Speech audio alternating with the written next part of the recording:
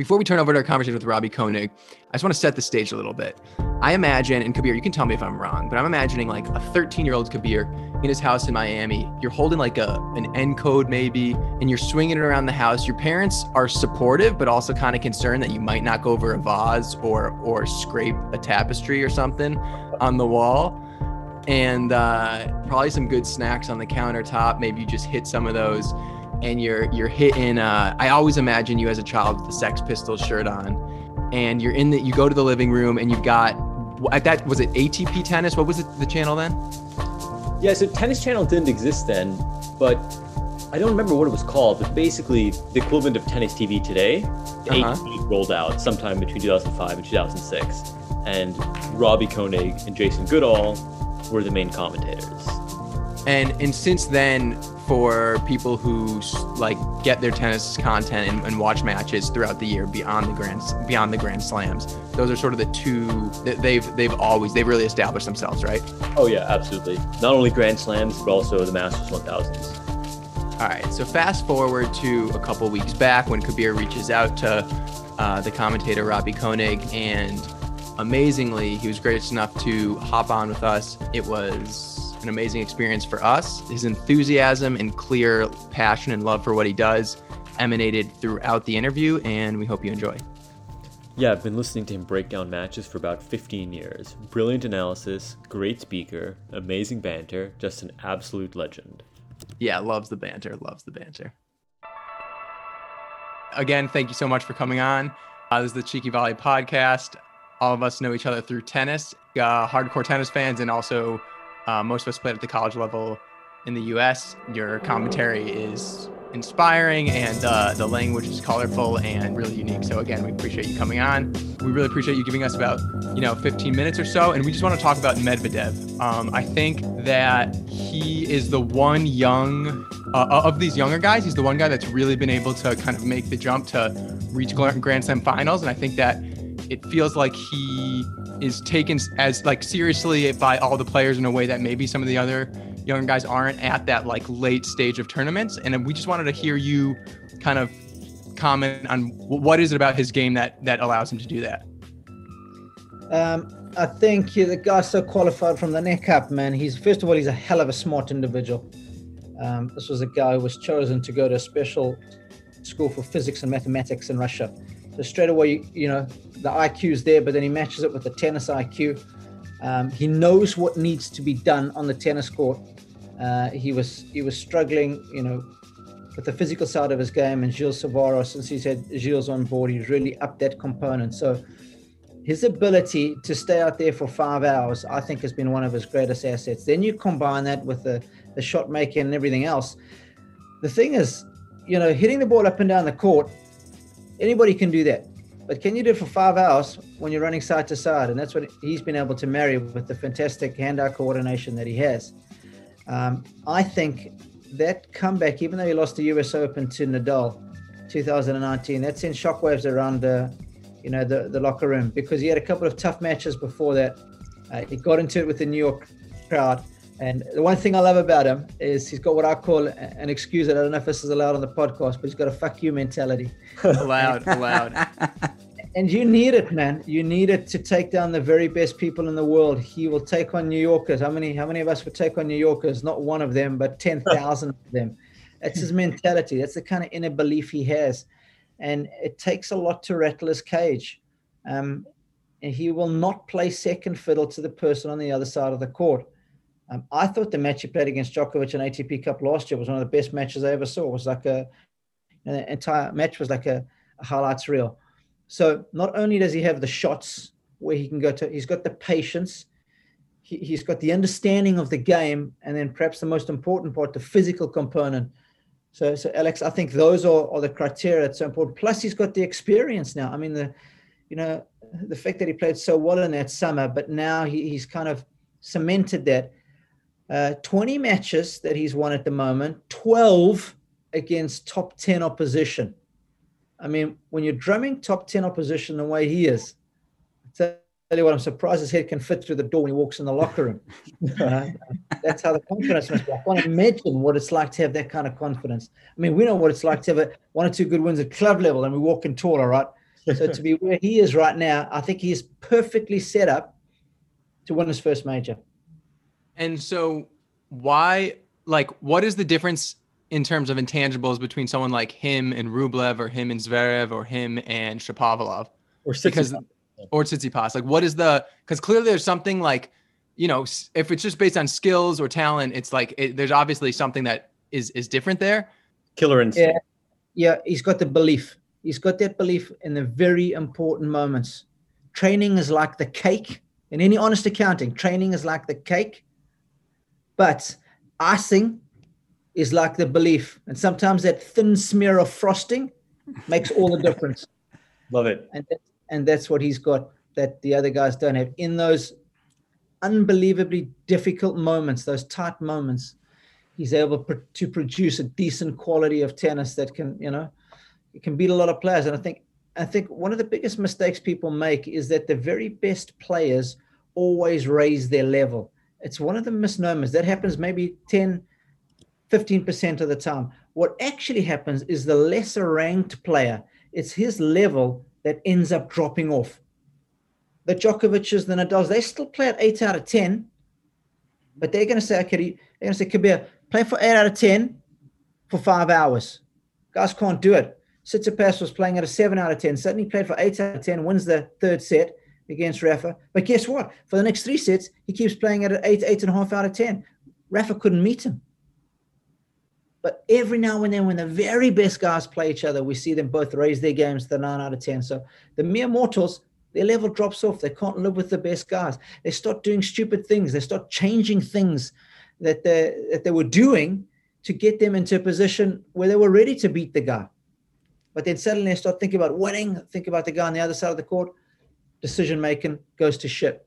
They start trying to hit forehands down the line that they haven't hit to get to that point. They've been very disciplined in this decision-making. And that's why I say, guys, the only thing that matters in sport is how you play under pressure. Everybody's good to 2 or 3 or 4 or, but against the best, you've got to be able to handle it under pressure. Or in practice. Maybe some of us are just good in practice. Yes, I was one of those guys. Never good. Never good, man. But what about, is there like a model though? Like, given that we say he's unique, there's like right now on the tour, there's not that many players that play like him. He's kind of this counter puncher, but he's also the serve is really effective. Is there anyone looking back that he reminds you of? He reminds me of is the guy on the other side of the net that he's going to face in the finals. Really? I think he's just he's not as technically sound as him, but if you have a look at the guy's game, what does he do? There's not that many spectacular winners like a Roger. It's the forced error count that when you watch matches that have Djokovic and Medvedev in are always a little higher than the average of the top guys. That's because their depth is suffocating. The ability to maintain length is ridiculous. You couple that with how well they choose their shots. They're very similar there. Their movement is excellent. Their patience is excellent. I think, their serves aren't the best serves, but they're very, very good serves. So, yeah, I see a lot of similarities. And I think that's why Djokovic struggles when he plays against him. He's playing somebody who's almost a clone of himself. And if sorry, you got this. Sorry, Robbie, I was just going to say, so if we look back at Novak's career, sort of the switch that sort of happened seemed to sort of coincide with him going off gluten in like 2010. So you must have been kind of been aware of Medvedev as he was making it sort of his way up the ranks. Do you think that there was like a switch moment for him, or sort of was it a build up? Sort of you mentioned the coach Gilles Servara. So what do you think was that switch? It's a great question. There absolutely was a switch. It happened in 2017 in the summer when Gilles had flown over from France to be in DC with him, and he lost early in DC, and then they flew up to play the Masters 1000 in Canada. He lost early there. I'd have to go back and see who it was that he lost to. And they drove in the car, and they were driving back to Cincinnati from Canada, and they weren't driving all the way. They were dropping the car off at the airport. It might have even been in Buffalo at the border of New York and Canada. And on that drive, they were stuck in the car for a couple of hours together. Gilles just laid it out to him. He said, you're not professional. You're spending way too many evenings playing video games till late in the morning. and they ended up having a ding dong in the car. But of course, Medvedev had nowhere to go, right? He was stuck in the car with Gilles. Just laid it back at him, said, "You're wasting your talent. I'm not going to be here unless you pull yourself towards yourself and completely commit to this sport, because I believe in you. I believe you can be one of the best." And Danny was happy, making good money, starting to make good money, just broken in the top 100. And, there was silence in the car after you had the ding dong. And I guess Danny was thinking about everything that was being said, and dropped the car off at the airport. And he says to Gilles, "Okay, from now on, whatever you tell me to do, I'm all in." And that was the tipping point for Medvedev. And it didn't happen straight away. It was only the next summer where the ranking and the results started to move in the right direction. But, 18 months down the line, he has the most incredible summer of tennis back in 2019. So, yeah. And, when you have an incident like we saw at this year's Oz Open, where Gilles walked out in his match against Krajinovic, there's not many relationships in tennis where a coach would be able to do that and get away with it.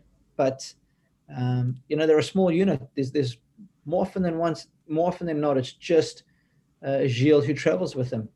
Gilles does his fitness. He actually comes from a physical training background, Gilles. Very good player, but he's excellent at strength and conditioning. So he can hit balls, he can do all the fitness, he can do all the stretching. Tight unit, just Daria and Gilles are here, just the two of them, Medvedev's wife. But it's a really cool story. That's amazing. If we think about the final and the matchup, I think that's a really interesting point you mentioned about the similarities between their games. Obviously, this will be the 8th time they played. How important will it be for either of them to play the net game and come in, finish points early to win?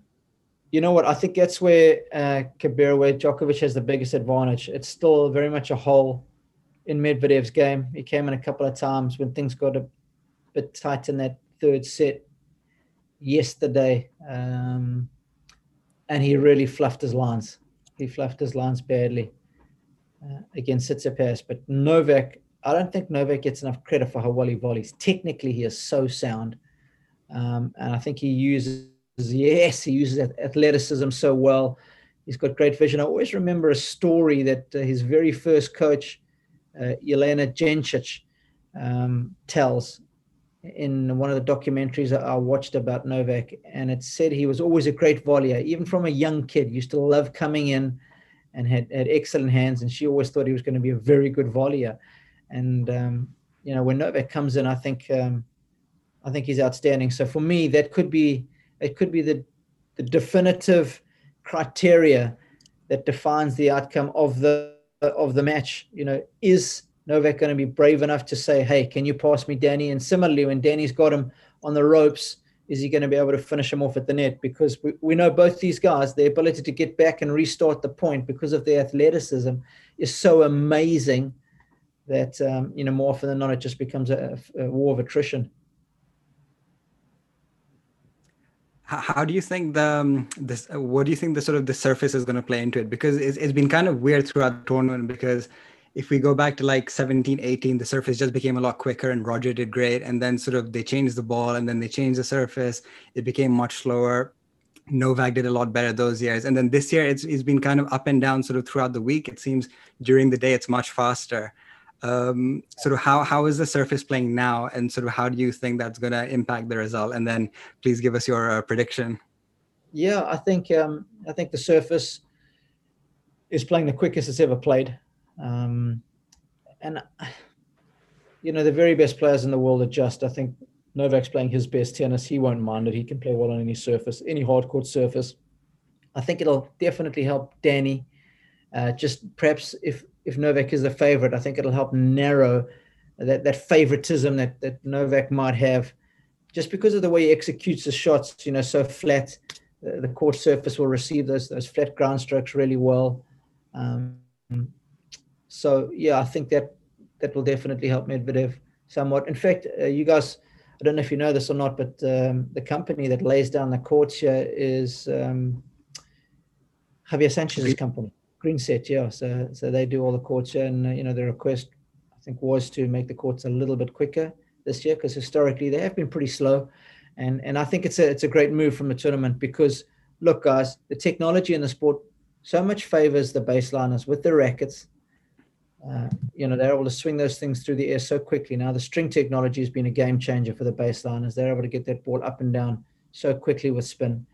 And then, of course, the hard courts have been so slow for so long that's the third criteria, the one that you can really control these days, is again in favor of the baseliners. And the fact that they've sped things up, at least if you've got a different skill set, if you have the ability to volley and finish points over the net, you should be rewarded for it. And I think that's what the tournament's done. So big props to the AO for that. You know what, guys? I always believe you've got to stick with the girl that you brought to the dance. And I bought Medvedev at the beginning of the fortnight. So, yeah, my money's would be on Medvedev to get the upset. I think, having presented my case to you boys, given how well Daniel's playing, 20-match win streak, 12 top 10 wins, I just think he might be right. It's not a knock on Novak. I think he might just play better than Novak. Novak's not going to play badly. Of that, you can be absolutely certain. 5 sets? But for some reason, sorry, Cabs, I just think that it's going to be him this year. I don't know why. I mean, I watched Novak from behind the court the other night. I was sitting in the bunker, and it was incredible tennis that he was playing. You can't believe it until you watch him live, how much dynamic movement he has at the end of his range. A couple of times there when Karatsev hit a good shot, and I just thought, he's out wide to his four, and he's going to be lucky if he can carve around the side of the ball and chip it back into play. And not only does he get there, but he just pounds the bloody thing. So, yeah, but as we know, boys, matchups it's a fascinating thing in sport. You can be unbelievable against one guy, but when you play another guy, he brings the level of your game down, or he frustrates you. And I think Medvedev is going to do that to Djokovic. As a commentator, I've always been a neutral. And in a match like this, again, I'll be a neutral. I don't care who wins. I just hope they both play their best tennis, at the same time. And then, us guys as fans, I'm a tennis fan too, right? Just like everybody else. We stand in front of the TV, we sit in front of the couch, and we go, "What the hell was that?" That's what I live for. I'm so hyped about this final. Yeah, me too. I haven't been as hyped for a final in a while, and especially with a young guy involved in it, someone new face, relatively new face for finals. So, hopefully they both bring it at the same time. And we'll be the beneficiaries of that. Robbie, you got this, Tom. Okay. Go for it. Robbie, so Novak's copped a lot of criticism, particularly this tournament, with regards to the injury. And I was wondering your thoughts on that as the year plays out, and also his stretch into ultimately the Grand Slam record. How do you think that sort of criticism affects him? How does he deal with it? Does it matter at all to him? No, I don't think it matters at all. He's very much as a man. This guy's been around way too long. It's not his first rodeo, Tom. So he's, what? Even compounded with the Adria Tour and with other stuff, you don't think it phases him at all? No, it doesn't, Alex. He is, all I can say is that to achieve what he has done in this era with the two greatest other players around, you can't be normal. You can't be perfect. I don't think you can. I think it has to. There's a lovely quote by Dr. Zeus. You have to be odd to be number one. And you know what? That is exactly where Djokovic fits in. He has got such a steely resolve. And I love the fact that he puts it out there. He wants everybody to know that I want to be the best. I want to have the most majors. I want to win the most Masters 1000s. I want to have the most weeks at number one. And I like that about him. I like the fact he's different to Roger. I like the fact he's different to Rafa. And yeah, I just think over the years, he's had to deal with so much adversity. Way back in 2008, Tom, most tennis fans had picked their sides. You were either a Roger fan or you were a Rafa fan. Yep. And those two groups were cool with it, right? It's like, hey, our guy's in the finals every week. Sweet ass, knock you. Hey, okay, your guy can win this week. My guy wins this week. That's all good, man. We respect one another. And suddenly you get this guy comes in and just wedges a gap between, the two sets of fans, and obviously taken a lot of majors away from both of them. And I think over the years with social media, the Federer fans and the Rafa fans have not enjoyed it one little bit. And I think it's been a little bit of an agenda against him. And I think it's manifested itself into what we see now, Tom. And it's maybe fuels him a little bit. Totally, Alex. I think the guy is just more determined than ever to beat those guys and break their records. And, he's such a complete player. He can play so well on so many different surfaces. So, there's no ways it was a tear. That much we know, because if it was a tear in his stomach, just getting back to your original question, he would not have been able to play. And I think that self-diagnosis was just incorrect after his match against Taylor Fritz, because I did that match. So he's obviously feeling a lot of discomfort, and who knows whether he's just throwing a bit of petrol on the fire there. I wouldn't be surprised. I love it. I tell you what, I love the name of your podcast, by the way, and I'm a cheeky bugger as well. I had the whole world against me. I'd be inclined to do some stuff like that, just to throw it out there and create a couple of stories, just to piss everybody off, and then come back and play well the next day. And everybody's like, you're such a faker. It's like, come on, dude. I'm playing with your guys' minds. I'm living rent-free inside your head. It's good for tennis. All right, so Robbie, with the last question, and then we know you have a schedule. If I can squeeze in one more. So, okay. I think one thing that this is more about commentating is you have a very unique use of language. Like I was listening to the recent breakdown you did of Nadal's net game, net play, and you said like he'll sneak up on you like a Prius. Where do you get like how do you where does the language come from? Is it just like it just comes off the top, or how do you come up with these kind of like colorful ways to commentate on tennis? Thanks. I appreciate the fact that you enjoy that and appreciate it. I'll tell you how it all started, Alex. Is sport is repetitive. Tennis is repetitive. So I found myself in my very early days of commentating, when I was describing great shots, and of course in a match you can have several of them, and it was always I was using the same adjectives, and I realized when we used to listen back to the highlights, and it becomes quite repetitive. Oh, it's an amazing shot. Oh, it's an amazing shot. Oh, that's unbelievable. Big forehand. Yeah. I mean, viewers at home can see that. So it started to occur to me, like, how can I initially improve my language and have the ability to describe the same thing, let's call it a great shot, 20, 30, 50 different ways? Because in my early days of doing ATP, working for ATP Media and doing the world feed, we were doing insane amounts of tennis. There were only 3 commentators in those early days. We were doing 10 hours on air, on, off, 2 sets on, 1 set off. So it was just the best ground to hone my skills.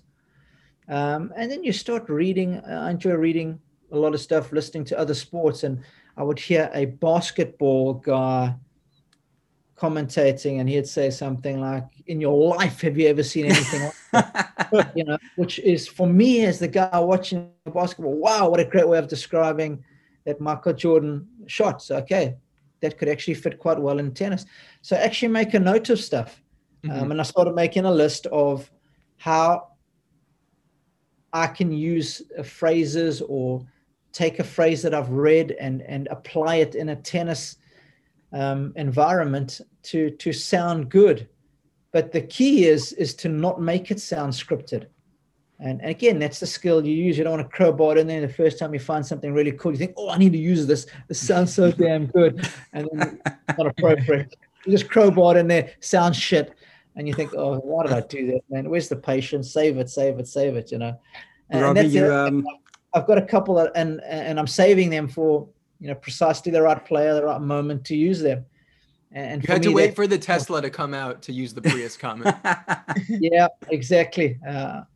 But the Tesla one, the Prius one I heard somewhere. Can't remember now. He stuck up on him like a Prius. And I just thought that's exactly what guys do, right? When they sneak into the net, Nadal does it perfectly. He hits a good shot, waits. Before you know it, he's on top of the net. And I drove a Prius for the first time today. The thing is so quiet. So that's why I was thinking about it. I couldn't tell it was on. It was my friend's car, and I kept turning it on. I was like, is this on? Yeah, absolutely. Good spot. Robbie, where did mongoose on amphetamines come from? It was something ridiculous. It was like something, a wildlife show that I was watching.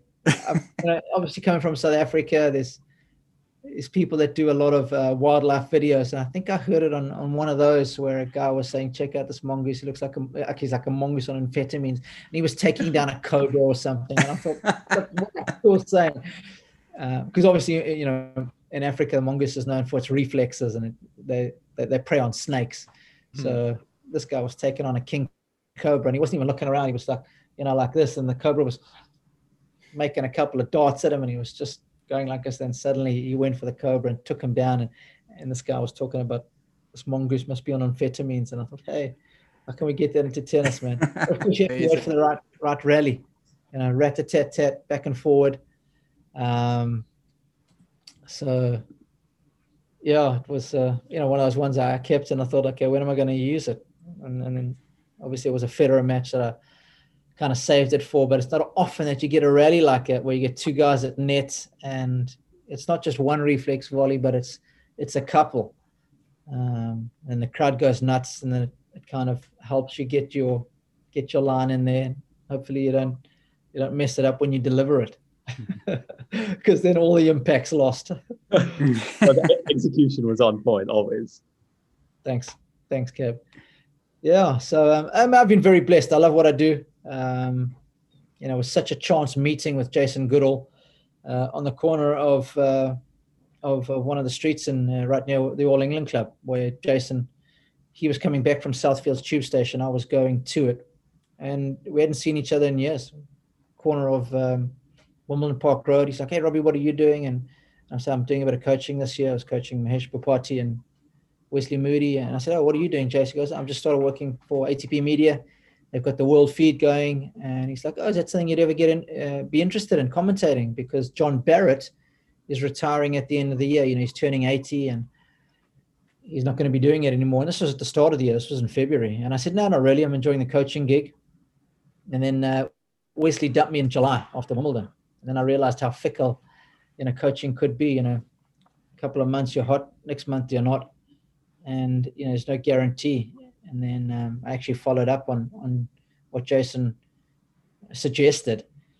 I'd done a couple of matches. I had some free time in Indian Wells in Miami, and I went up to the booth, did some stuff there. And then after Wimbledon, I did some more stuff in the summer. So that's basically how I got into it. And then in Cincinnati, the head of production from ATP Media, Steve Plaster, said, "Hey, Rob, we love your work. Do you want to come work for us next year?" We literally sat down and negotiated my salary right there. And the rest has been an absolute blessing. I absolutely love what I do. I haven't worked a day in my life, boys. I really haven't. And especially to be involved in the sport in this generation of players, when we've got Roger Rafa, we've had Andy, played against Andy when he was a 15-year-old. So that's been a special journey for me to follow and watch his. So to be commentating, being front and center, watching these guys, seeing them around the locker rooms, it's been so cool, man. I can't tell you how much I count my blessings every day, and I absolutely mean it. I was walking back yesterday evening with Brad Stein, and coaches Tommy Paul, and I said, how cool is it what we do? How lucky are we to do what we do? And he's like, yeah, I appreciate my job as well, Robbie. So don't think for 1 second I take it for granted, guys.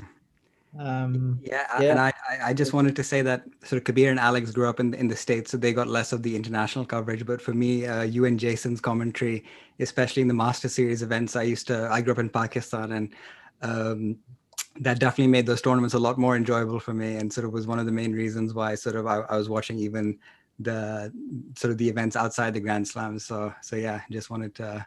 Thanks. Yeah.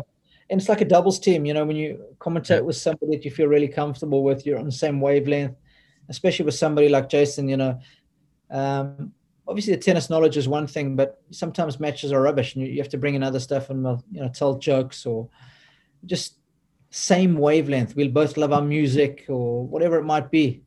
He spent a number of years living in Africa, so he'll have a couple of things to say about me being, from Africa and some of the jokes and some of the banter that we'll have. It's great. And I think that helps make a broadcast better, because you guys are, what it's like. It's boring sometimes.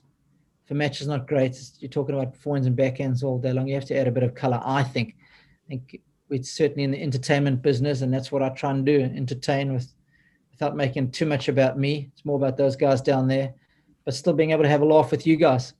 When you tell me it's a funny line, you see me, people come up to me and say, hey, it's so funny. I'm like, awesome, man. I'm glad I made your viewing experience a better one. Yeah, probably. I think all of us, we've all been listening to commentary for well over a decade now. But yeah, 10 years. Yeah, I'm getting old, man. Oh, it's brilliant. I'm almost a journeyman, as Johnny Mack would say. Anyway, boys, it's been fantastic catching up. I really appreciate you having me on the show. And we'll have to do it again, man. We'll have to do it again. Keep working on that backhand slice, Kabir.